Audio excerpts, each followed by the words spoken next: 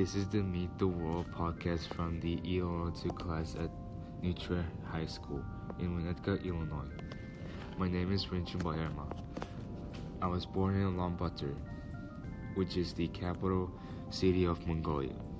I lived in Mongolia for 13 years, and then I moved to the United States where I have lived in 3 years.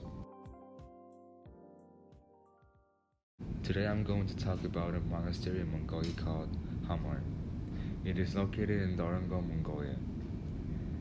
This place is very popular for everyone in Mongolia.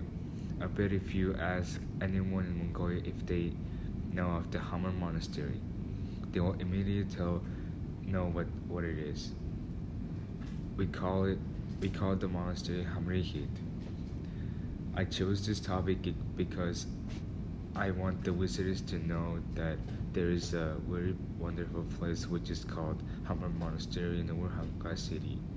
I also want them to visit there and get some energy from it and know our history a little bit. First, let's talk about the history. The Hamar Monastery was founded in 1820. At this time, Mongolia was under control for Ming Dynasty for 200 years. The government thought their monks are associated with Ming Dynasty. The Ming Dynasty was the ruling dynasty of China. The government killed more than 300 monks at the same time and destroyed Hamar Monastery too. The monastery built in 1938. At that time, the Hamar Monastery was not that famous and it was too small. There only had more than 10 monks who lived in there. Finally, 20 years later, chef monk Danzaravja built one new temple. Danzaravja built the temple when he was 17 years old. When he was 4 years old, he wanted to be a monk like his father. After a few years later, his father killed by the government because of the government thought that his father associated with the Ming Dynasty.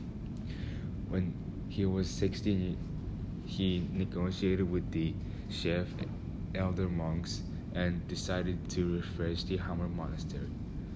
After he built the temple, it became very popular and the citizens voted Danzaravja to be top chef of the monks. The temple is called Energy Station. In this place, there are lots of small stupas all around.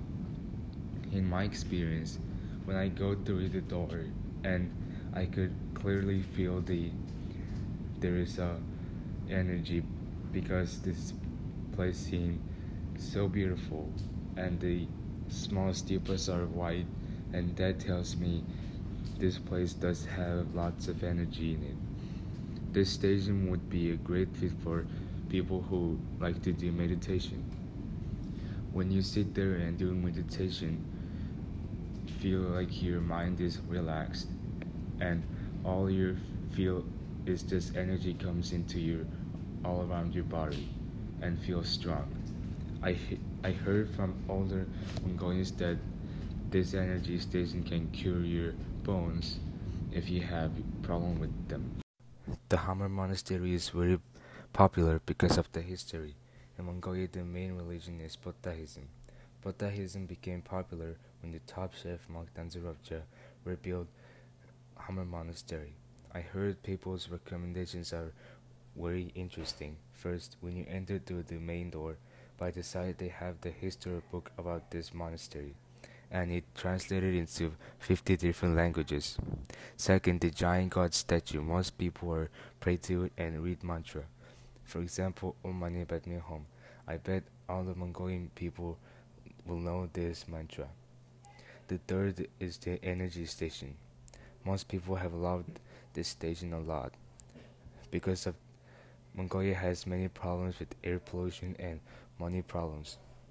Some people are going to the energy stations to out of their stress.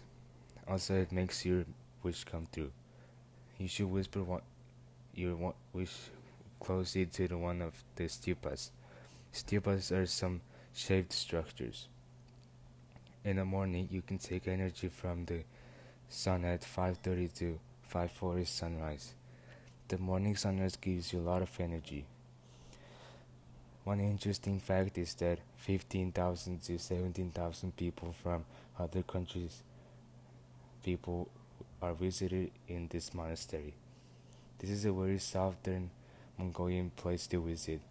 It teaches us about religion of Buddha and history, but it also teaches us about how the monks are won their war, especially the chef Tanzarabja. If you get a chance to visit somewhere, you should definitely plan to visit Hamur Monastery. Also, Mongolia has very beautiful places as you go there. Check out my link in my show notes to find more information about Hamur Monastery. Thanks for listening this episode of the podcast.